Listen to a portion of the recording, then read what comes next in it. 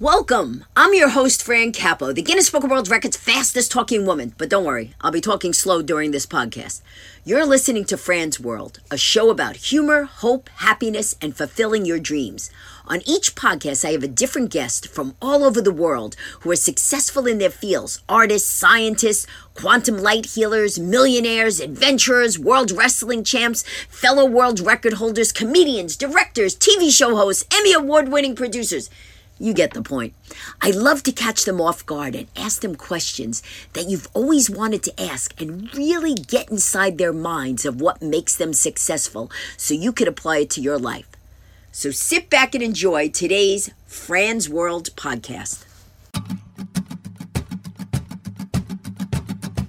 Adventure girl, explore your world. Now, I have a fantastic guest on the line. I know this woman from all the ways back from, well, I do like that. I know her all the ways back from, I don't want to say all the ways back, maybe 2 years ago, from high school, okay, from college.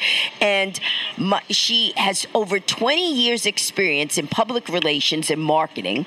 She is a big out-of-the-box brand-building thinker and has won many, and she wears many creative hats. I've seen her do so many things over the years. She's the founder of RGN Marketing, providing strategic consulting to both individuals and companies. She's authored 2 books, How to Meet a Mench in New York and How to Marry a Mench, and she'll explain what that is for those of you who don't know. She has made many television and radio appearances, lectured extensively, and works privately with singles as a love coach. Theater has also become a longtime personal passion, and in recent years, she's become a Broadway producer. She also writes theater reviews and works on promotional consulting level with leading theatrical marketing firms. She's a Tony Award nominated for The Great Comet that starred Josh Groban, and she's currently developing a musical with her producing partner inspired by her book, How to Marry a Mench. At present, she's also involved with the Broadway musical Be More Chill and is on the other developmental theatrical projects. When Robin and her husband became parents in their 40s, she decided to launch motherhoodlater.com. Get it? Because you're not doing it young, you're doing it later. It's since been featured in Time Magazine and USA Today and has grown to become a respected worldwide organization devoted to women who became moms after the age of 35.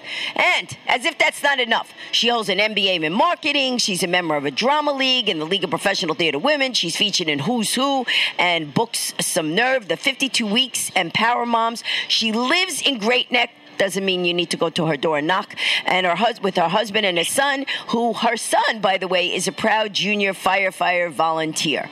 And now, with all that, is she still on the line? Please welcome Robin Gorman Newman. Robin, are you there? I'm here. I feel like I need a vacation here.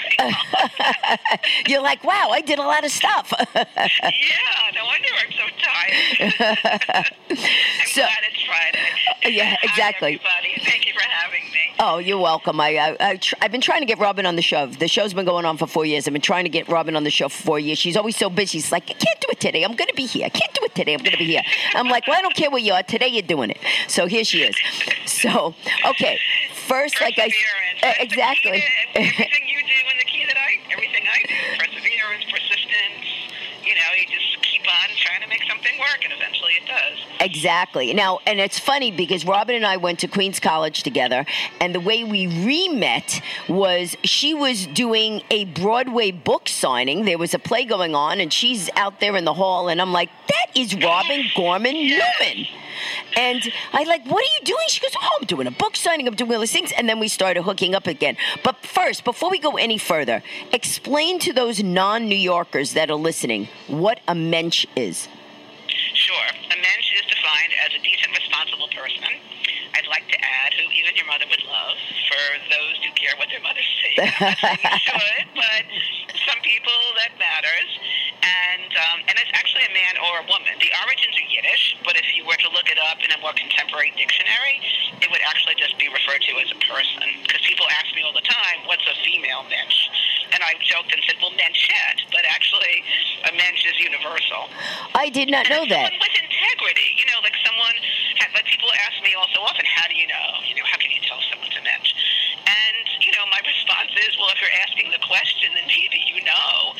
Because a mensch it's just going to be so obvious when someone's a mensch. They're going to be there for you. They'll show up. You don't have to question them. They'll stand the test of time. They'll have your back. And Menches aren't perfect, for sure. No one is. But a Mensch, it doesn't get better than a Mensch in my book anyway. Well, okay, good. So now everybody knows basically it's a decent human being that you would want to spend the rest of your life with. So now, okay, so great. So we have what a Mensch is. And so now what led you to write your first book? Or what did you become first, actually? Were you a love coach first, or were you an author first? No, it actually started with the books. My first book was How to Meet a Mensch in New York. And the impetus for that, essentially, and I don't recommend that people do this because I actually wound up writing it as a newlywed, which is a little weird. I was working a full-time job at the time as well. I was in PR, so, for a company in New York City. So not only was I working full-time, but I was a newlywed writing a book about dating. So it's a little bit weird. Yeah, because your husband's going, wait a minute already, you're not happy? What's going on? No. I know, and it's so funny because my publisher was saying to me all the time, now make sure you stay married. I'm like, don't worry. We're good. Because ironically, a lot of authors at that time who were writing books dishing relationship advice were either single or divorced. So I was, kind of in the minority in terms of those actually being happily married, right, dishing advice to others. But that's exactly why I wrote it, because I felt like I had walked the talk or walked the walk, so to speak. Because when I was out there being single, it just felt like such a job. It felt like I was pounding the pavement and going here and there and just, running all around.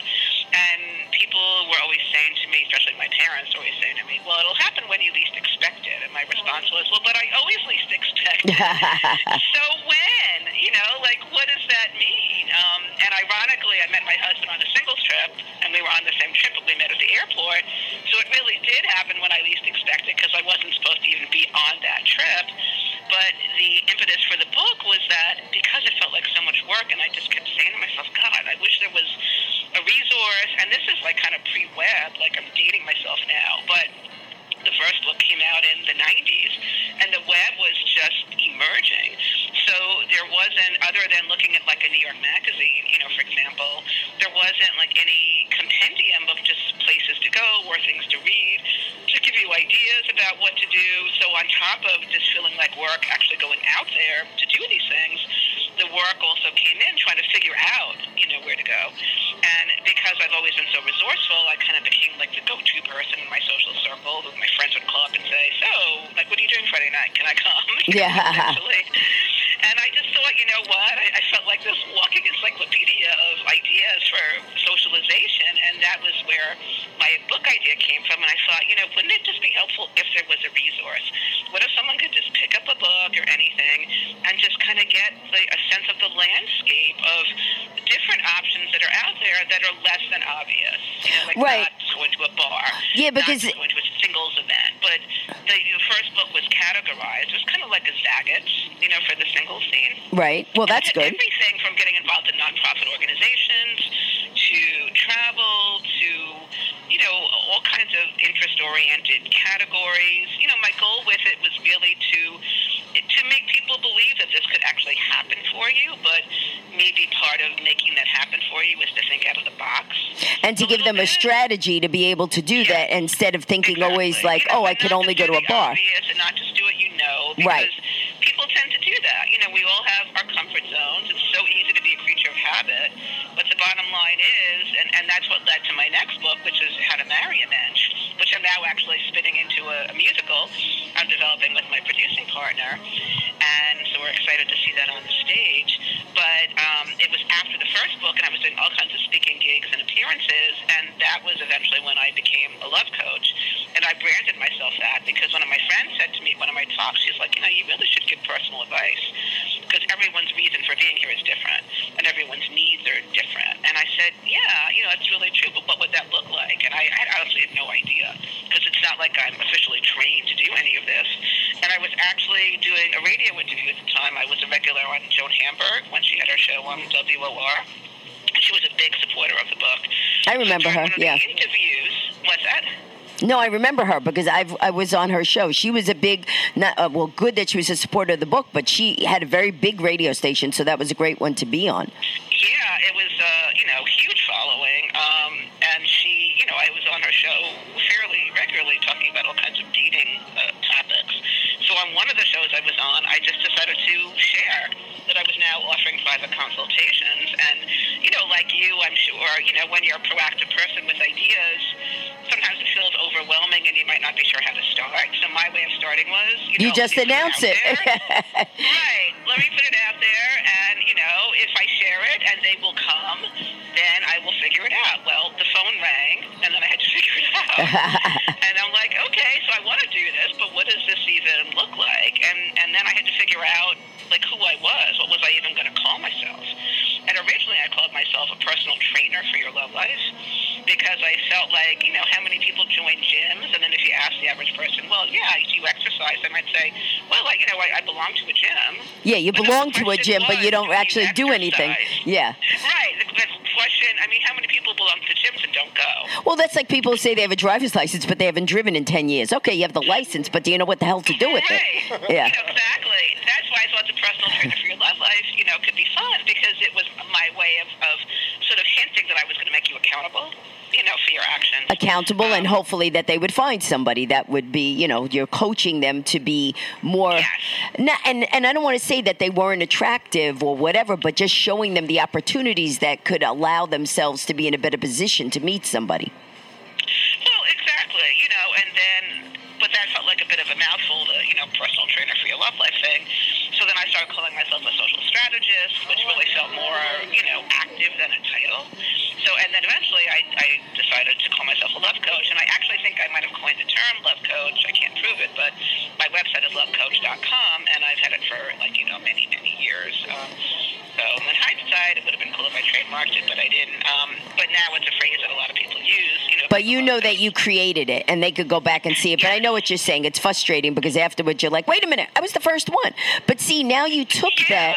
Because you don't know how big something's going to become, and now it's, it's out there, and it's really, so what I do now is I offer private consultations to singles, and my goal is, really to help someone lead a more successful social life.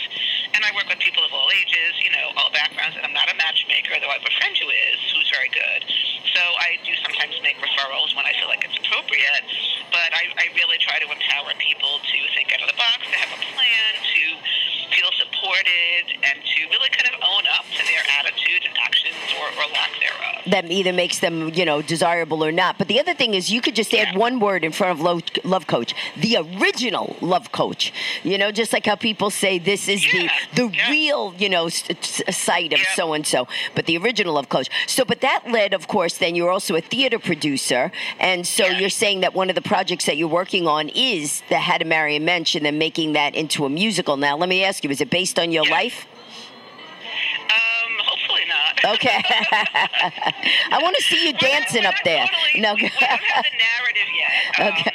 Okay. Here we go again. No. Yeah, it's in the early stages. I don't think I want to see myself on stage. Okay. I'm not sure how, and I think my son would be mortified. Oh, it doesn't matter what kids think. They're always mortified. Family depiction, but our goal with it is we really want to inspire a dialogue around mentions. And our hope is to, and this sounds kind of trite, but it's actually kind of true, we'd like to inspire a mensch movement.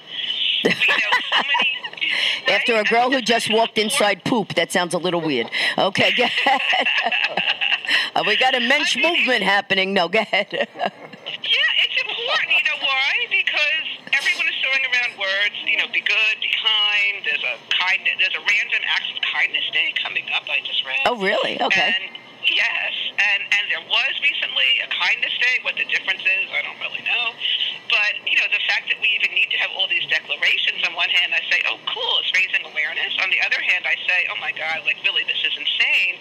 Do we honestly need to be reminded of this?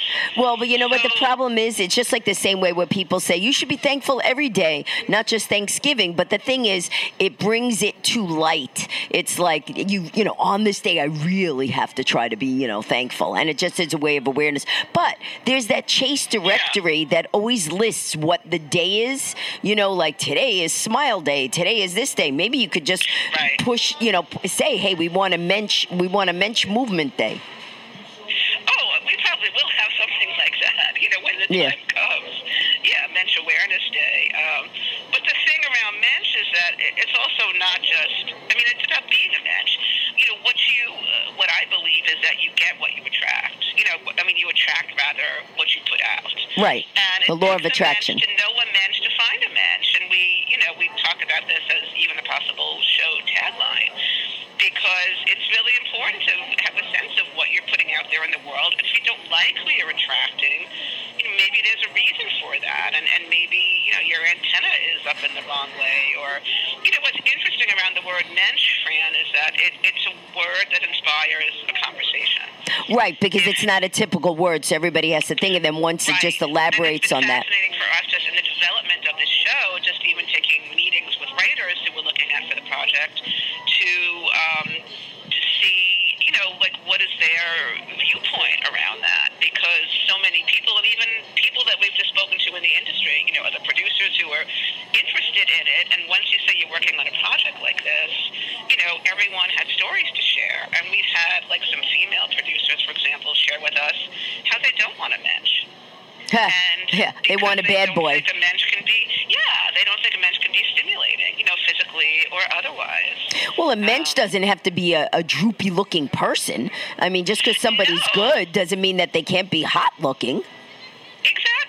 A mensch, it's integrity. It's not a schlep. It's not synonymous with a nerd or a geek or just someone who is, Hey, listen, Steve, my husband is a mensch by your definition, and he rides a Harley, and he laughs at farting. Exactly. He's just a regular guy, a really good regular guy.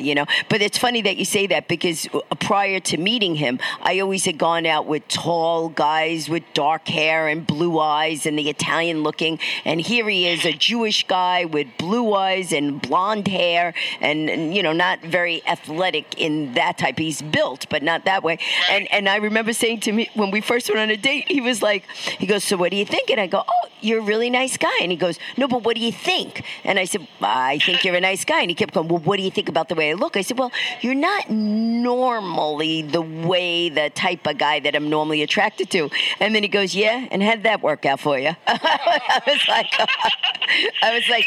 Good point. Right. I mean, that was our response to these women, who were sharing that. And I thought to myself, okay, now I know why you're, 60-something. And not only are you not married, because we're not pushing marriage, that's a choice, but you really haven't had a good relationship. No, in your life. And it's kind of sad, because they're probably, and it was two of them actually echoing the same thing, and they were going to continue on that same path because they weren't owning the choices they had made, and they really weren't ready to admit that it hasn't worked for them. Right. Well, at some point, there's a pillow I have at home of a woman all dressed up with pearls and everything, sitting on a park bench, and she's a skeleton, and it says, waiting for Mr. Right. And I was like, yeah. I was like, okay, yeah, that's the point. If you're just going to keep waiting, I mean, when you think you're perfect, what I'm saying? No one's perfect. So I don't know exactly what you're waiting for. If the guy makes you happy and he's good, go for it. But, Robin, we only have a few minutes left, so I want to, I know that, and I love how you always coin new words, because you're a mompreneur instead of an entrepreneur, mompreneur. Yes. And you shared your background with us and everything. So I want to know, first of all, for people checking you out, whether it's in the Love Coach or whether they want to buy your book, the two websites they would go to is lovecoach.com and motherhoodlater.com. And people, you have to be able to spell this. Later, L-A-T-E-R. Right, exactly. Not with the New York accent. MOTHERHOODLATER. Later, not later, not ladder. Right. Okay, motherhoodlater.com. So either of those two sites they can go to. And so what is right now? Is there anything that you have on Broadway right now that they can see? Gosh, I'm always doing something. For Motherhood Later, we just launched 2 chapters. Actually, we're going to be doing a webinar. Oh, when is that? Motherhood Later is for women and men who became parents at age 35 and older. And we're going to be doing a webinar, around the subject of later motherhood, and touching on lots of different topics that we think will resonate within that. And how can they find out about where to sign on to the webinar? I would, at the moment, because we haven't announced it officially yet on the site, but what I would suggest is they go to the site and they can write to me. My email is on there. It's Robin, ROBIN, @motherhoodlater.com. And if someone is interested, then I would be, we'll keep them on our list and be sure to circle back and inform them.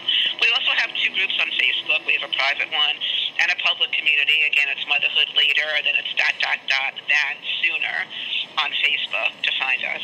Right, but we don't want people to get too confused. So right now, if they go to motherhoodlater.com, pretty much they can get in touch with you. Or if they go to lovecoach.com, they can get in touch with you. They can write to me, through both methods, exactly. And I'm available for the love coaching work and also, as I said, to sign people up for the webinar when we do it. I'd love to hear from them, and we'd love to know what topics they'd like to hear about as well.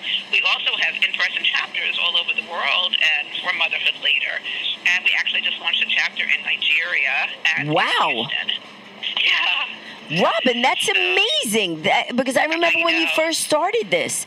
That is awesome. Now, see, people, you're in on a lady who is now international, worldwide, and she's helping people, women and men, all over the world. I always love that you're always doing something different. You're like me. It's like you can't just sit there and go, oh, yeah, 50 years ago I did this. 10 years ago I did this. It's always something that you're working on to just constantly make life exciting and better. So anyway, people, Robin, it was so great to finally pin you down and get you on. And again, folks, if you want to find out about Robin's books, they're fun to read, but they're also informational. It's How to Marry a Mench. And you go to lovecoach.com or motherhoodlater.com and find out what Robin can help you with, or just read the book and recommend it to some single friend of yours that's been complaining she hasn't found someone, and on and on and on, instead of just go, listen, I've heard it a million times. Here's a book. Read it. Go find somebody. Okay. So anyway, thank you so much. And you're listening to Fran's World, and we'll be right back. Adventure Girl, explore your world. Joey has been a camp counselor, lawyer, elected official, editorial director, busboy, radio show host, professional speaker, and child actor, but not necessarily in that order, which would be hard if he was the child actor last. As a stand-up comedian, Joey has appeared on MTV, Rascals Comedy Hour, and Punchlines in Politics. He's appeared on many storytelling shows in New York, including Yum's The Word, The Liar Show, Word, and the Moth parody show, The Muff. His solo show, Comedian Elected to Town Council in New Jersey, was nominated for Best Comedy Performance at the Capitol Fringe Festival. Recently, he won Story Slams at the New Jersey Storytelling Festival and at the Cape Cod Story Slam in Hyannis. And most importantly, he's been in the New York City Marathon 4 times. I, of course, chose to only do it once, but that was prompted by Joey, and that's a whole other story.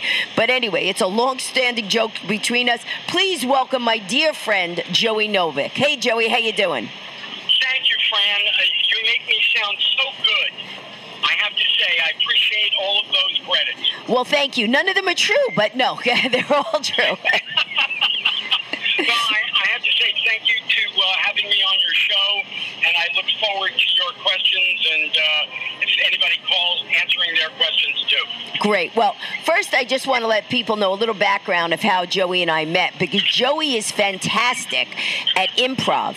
And before I even became a stand-up comic, I decided I should take an improv class. So, of course, you're going to take an improv class. Why don't you bring your mother? So I brought my mother to the class because, that's normal, right? I'm the only one there with my mother. And Joey's like, okay, the two of you could do it together.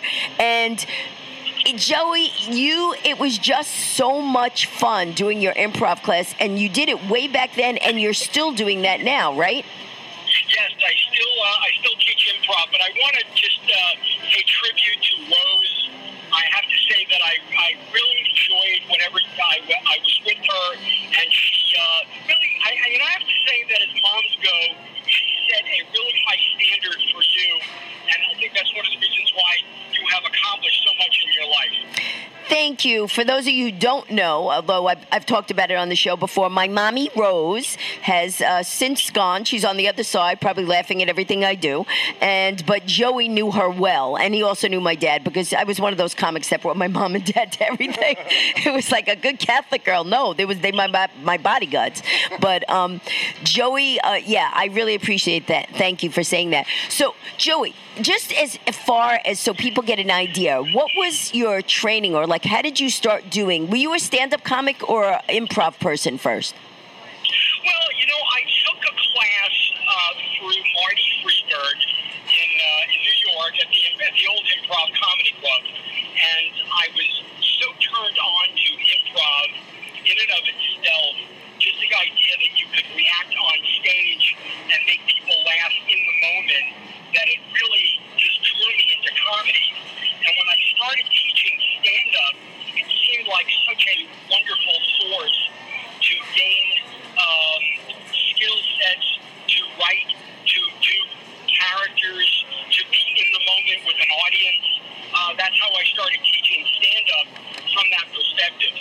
And if you remember, improv is really a series of games Yep. in which you get a series of games in which you get a suggestion from the audience and just, come up with things in the moment. I think people could relate to it if they think of what's that guy's name? Drew Carey. Drew Carey. What's my line? So Whose that's line is it anyway? yeah. Whose line is it anyway? So that's the like if people remember that show, then you remember what stand up is like. They'll give you a situation or who you are, and then you just based on things you think of in your head at that moment have to do it, and hopefully it's funny. And a lot of people think that improv is very different than stand-up, but it really isn't. I mean, stand-up requires an observational point of view to really be able to take a look at life and your situations and your family and just what goes on in the world and be able to comment on it very quickly. And that skill really, I believe, gets exercised and developed from improv. Well, that's true, and you and I both know, because there's some stand-ups, though, that do just stick to their act. But even though they had to develop their act had to be developed upon observation so that the audience would find it funny, because if nobody knows what the heck you're talking about, it's just not funny. But the improv really helps you to be able to be in the moment on the stage. So if something funny happens while you're doing your stand-up, you could come out of your well, I don't know, whatever, your set act, so to speak, and then just take that moment and seize it. And sometimes those are the greatest moments. Yeah, even Jerry Seinfeld was considered to be sort of the ultimate writer. He talks about how he would do 3-4 hours of writing at his desk every day. He became a better stand-up comedian after he took an improv workshop with an improv teacher in New York, and he says that he attributes that training to being able to observe things in its most minute and trivial form in life. What's funny, Joey, is I love that, right now you could have said he took training with me. Nobody would have known, but whatever. Right. But I want to ask you, so you now, because a lot of the people that took the improv class when I was there were people that wanted to be actors or comics, but you're now teaching lawyers, because you're a lawyer yourself, how to do improv. So how does that help them in the courtroom? I became a lawyer late in life, and a lot of the skills that one needs as an attorney to be able to react in the moment in court, to be able to articulate in front of an audience, which is a jury, to be able to craft a story that is very provocative, that it has human elements to it. All of those skills are skills that one learns in improv. And, it doesn't necessarily mean that you make, the judge laugh or you make the jury laugh, but it's all about being able to communicate effectively. It's all about making connections. I mean, when one's on stage as a stand-up comedian, the reason why you get a laugh is because of the connection that you're making with the audience. And that's what you want to make with a jury. Absolutely. Yeah, and so that's why it's an essential tool, which most people wouldn't connect the two, but it's an essential tool for anybody, a teacher, a lawyer, anybody that's in the public eye, so to speak. It is an essential tool for them to have. And I think you really hit the nose on the nail on the head. Anyone who needs to communicate sometimes ideas in which you have to appeal to someone's emotional intelligence, improv gives you a skill set that works very well with regard to that. And when I say emotional intelligence, there's a difference where, if a lawyer gets up there and he or she is giving fact after fact after fact. Yeah, people got to fall asleep. Yeah. Yeah, exactly. But you need to keep you need to keep your jury well informed, inspired. You need to try to create the story that keeps them on your side. And improv, all of those skills that you learn in improv naturally does that. So now, Joey, obviously I said this up in the beginning. So you're a stand-up comic and you're a lawyer, and then you were a lawyer first or a politician first? I ran for elective office in '94 and won. I served 12 years on the Borough Council in Flemington.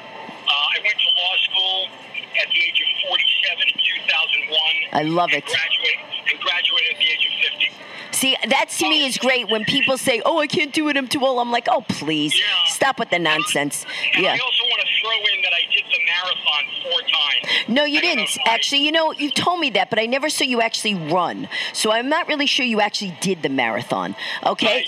I need footage. No, okay. Granted, I will do it again, and I will video the entire marathon. Please do. And I have to see the feet running. I have to see the whole thing. It can't be somebody else's feet. I have to know. Okay. I will bring in a 4-camera shoot. Okay. Everything unedited. Now, Joey, tell us about because we don't have that much time, and I want to make sure everybody knows where they can see you or come to your class, but tell us about your one-man show, The Comedian Elected to Town Council, New Jersey. Oh, okay. Well, it's as you mentioned, it's called Comedian Elected to Town Council, New Jersey. It's really the story of my getting elected in a town that is a small town, not unlike Mayberry with Andy Griffith, a lot of small town people. Okay. And, there's some great stories that I tell about being in campaigns, about running others' campaigns, about the response of my parents to the whole thing, and it's really about American politics from a something that we really need to hear today is about American politics from a humorous point of view. Yes. Not so much an attack point of view. Exactly, because then people could relax about it and not go, "Oh no, I don't want to hear this." Yeah. I mean, there's so many people who are at each other's throats today politically, and I think that there really needs to be a little bit taking a breath, laughing at yourself, and recognizing that if I don't agree with you, I may be a political opponent, but you're not my enemy. Right, exactly, and that's the thing, because whatever happened to where somebody could have an opinion, somebody could have a contra opinion, and it doesn't mean you're going to get into a fist fight or burn their house down. It just means, okay, you don't agree with me, I don't agree with you, let's agree to disagree, but I'd like to hear why you came to that conclusion. And it doesn't have to be so, oh my gosh, I can't speak to that person, it gets ridiculous. So I think that is great service that you're doing that Comedian Elected to Town Council in New Jersey. By the way, Joey's website, if you go to Improv, IMPROV 4 FOR Leaders, LEADERS, for people who don't know how to spell, improvforleaders.com, then you could find out all the stuff that Joey's doing, right? Yep. And it's great, like we said once again, for anybody that's in any kind of realm where they have to speak in front of an audience, and especially like if you're in front of kids, like a teacher or, lawyers or anything, just to keep it interesting, where somebody then could absorb the information you're giving them and not go, "Oh, Lord, when is lunch?" So it works out really good. Again, people, if you want to take improv, Joey is the person to take it with. Go to Improv, IMPROV IMPROV 4 FOR. Don't try to do a shortcut. Leaders, LEADERS. ImprovForLeaders.com. Folks, we'll be back more with Fran's World. Adventure Girl, explore your world. Anyway, we have a fantastic guest on the line. I know, I always throw these things at you. Okay, fantastic guest on the line.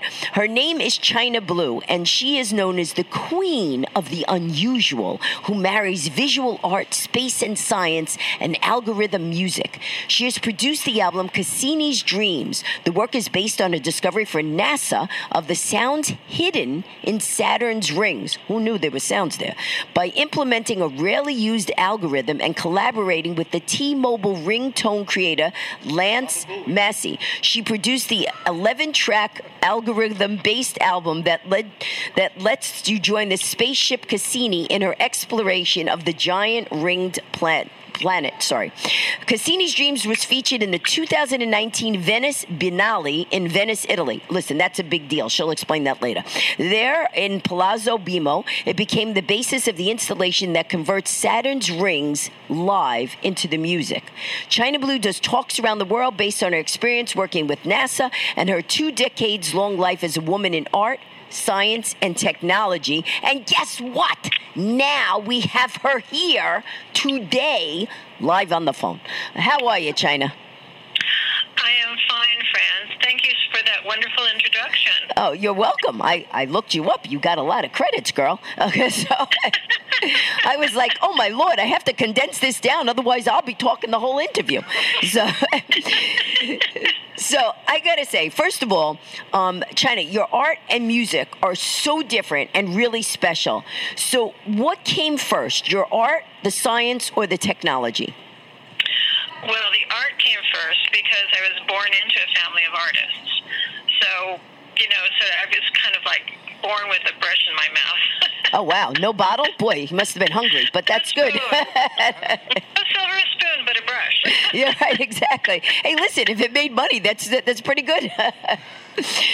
So your parents were artists, but you took such like an interesting turn into this because not every artist decides, well, I'm going to combine, science and technology. Why not stick the 3 together? And you found a way to combine them.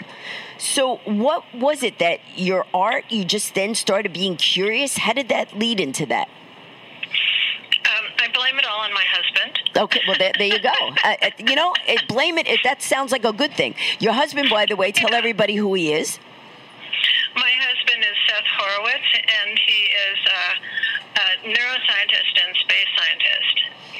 And when I met him, I didn't know anything about science. I was an artist. What would I know about science? That's right. I studied it in school.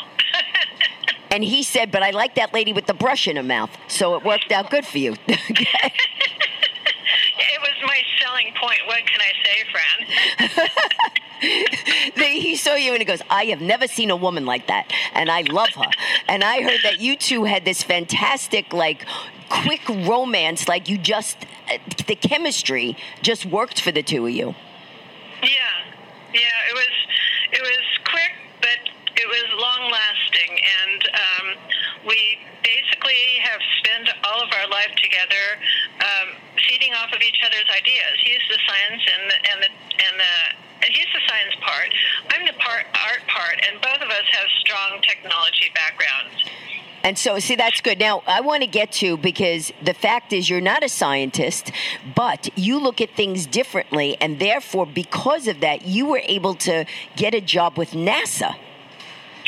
Yeah. It was just so... The way you said it, yeah, okay. Who would have expected that, right, Fran? I know.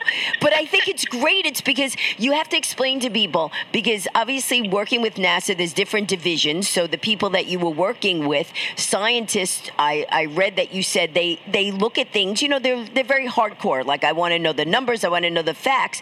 But you coming from an artistic background, what was that missile thing you were shooting? Oh, the vertical gun. Yeah. Well, the vertical gun, for everybody who's not familiar with it, which is most of the world. Except for me. Go ahead. It's a gun that's housed in the Ames Research Center shelter in California, and it has a barrel that's 27 feet long. Wow. And what they do with it is they research what would happen to Earth if an asteroid or a meteorite hit it. And they do it with a vertical gun. And this gun shoots different particles into a chamber, and they look at what happened in the chamber, and they measure it, and they analyze it, and try and figure all the kinds of information that they can derive from it. So I was fortunately lucky to be on the sidelines for my very first trip there.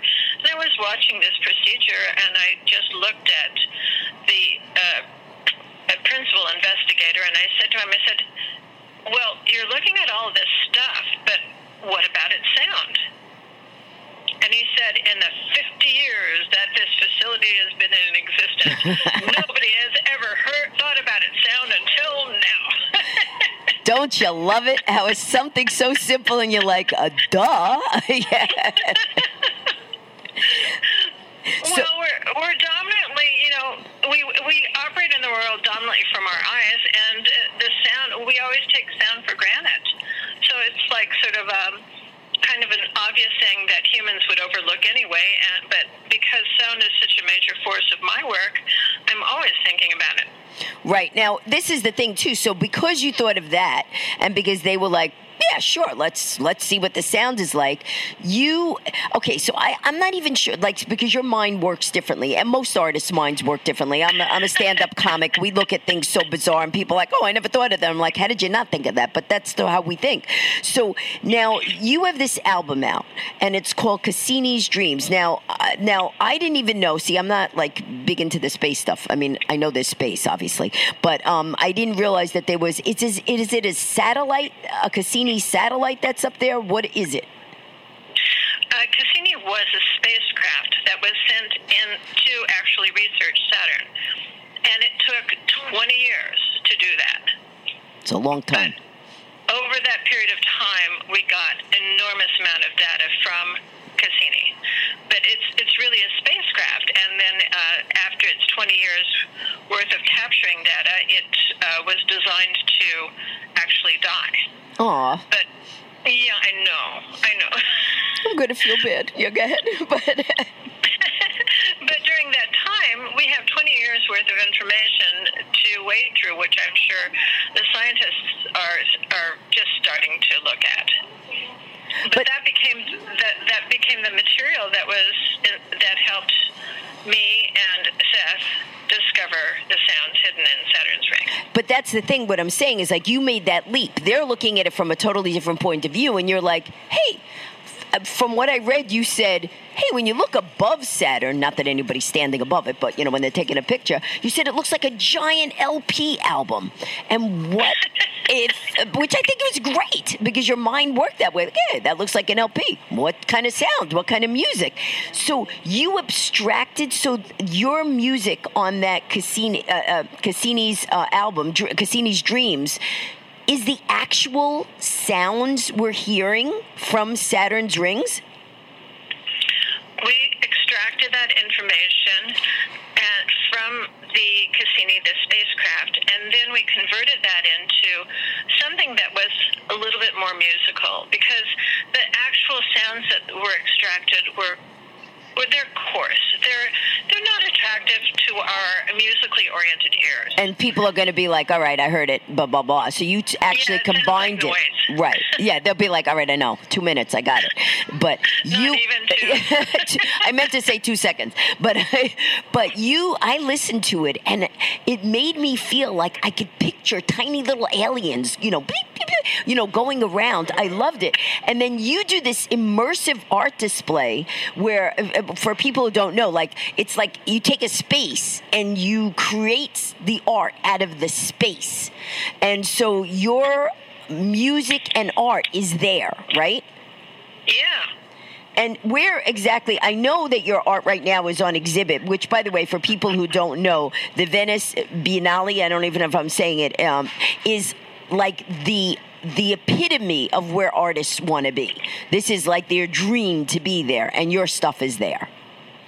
Yeah, it's every artist's lifelong dream, because because it's the most important international exhibition in the whole world. And I felt really, really lucky to be able to participate this past year in it. And what I did was I made a sort of an illustration of my process, which was I had a 3D image of Cassini up in the corner, little tiny Cassini. Imagine it, about I think it was about 6 inches long, and about 4 inches in diameter, and it has a laser in it that's focusing down on rings of an inflatable of Saturn. So that was hanging from the ceiling. You have this big inflatable of Saturn, and the rings and the laser is focusing on the ring patterns, and then while you're looking at it, it's converting the patterning in the rings into sounds, just like the process I took to convert the sounds found in the rings of Saturn into music. Is there a place in the United States that people can see your exhibit, or is it just in Italy? Right now, it is closed. The Italy exhibition closed in the end of November. So I'm waiting to hear about future opportunities, and hopefully I will have something in the near future in the United States. Okay, cool. Well, people could check that out, if they go to your website. But the thing is, you didn't only concentrate on Saturn. You also found the voice in the Eiffel Tower and in sounds in Venice's water and in meteorites. So it's not like you just said, I'm just going to look at this one planet. You were like, well, what does that sound like? What does that sound like? What does that sound like? And then your mind works that way. Well, when I look backwards, I realize that I'm looking for unheard sounds. That's so interesting. Okay, it sounds totally bizarre, right? No, but think about that. That's an interesting statement. Yeah. Right, because it's a sound that it's there, but nobody knew it's there, so it's unheard, even though it's still there, and so you're bringing it so that people can hear the unheard sound. Right. I get it. What's the matter with other people? These people don't get it? They got to get it. I don't know what's the matter with them. Okay. And so you have a lot of sponsors because obviously they love your work, and you have your artwork exhibit there, and you say research and innovation are the basis for all your works, and you like to make up new colors, new sounds. So basically you're bringing things to people that they have never seen or heard before. Yeah, I guess so. That's a nice way to put it. Well, but it's the truth, because if nobody... Listen, not everybody's going to Saturn and going, let me hear you. Not everybody's going to the Eiffel Tower. They're going, let me take a picture. And you're saying, excuse me, the tower's yelling at you when you're not listening. And you bring all that stuff up. So where can people find out about you? Is the best website to go to China, China, Blue, BLUE, art.com, ChinaBlueArt.com? Right. Well, there you go. I solved it. Okay. People did not. And also to listen to Cassini's Dreams. And where's the best way is the Cassini's Dreams, if they go to cdbaby.com/CD, because that's what you're listening to, China Blue 5, that's how they listen to Cassini's Dreams, correct? Yeah. So you want to listen to it, or just Google Cassini, CASSINI. S', it's plural. I mean, possessive. Cassini's Dreams. It's his dreams, but actually it's China Blue's dreams because, Cassini was around. But China Blue didn't hear these things. Too bad about Cassini. So you want to listen to China Blue's dreams, but you gave credit to Cassini. So you want to go to Cassini's Dreams on CD Baby and listen to it. You get to hear each of the tracks for a few seconds, and then if you're having some cool party and you want this as background music, this is a great CD to get. Are you there? Did I lose you?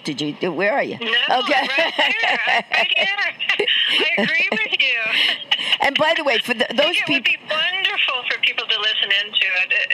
I think it's a really, really... For me, it was an exciting CD to make, and I'm I'm excited to share it with everybody because it is unique. And that's the thing, people. You don't want to keep doing the same thing over and over and over again. How many times can you listen to Art Garfunkel? You got to listen to something else, okay? So you want to check in on Cassini's Dreams. And by the way, for those people who didn't know Cassini is, he was an Italian mathematician, astronomer, and engineer, so they named this after him.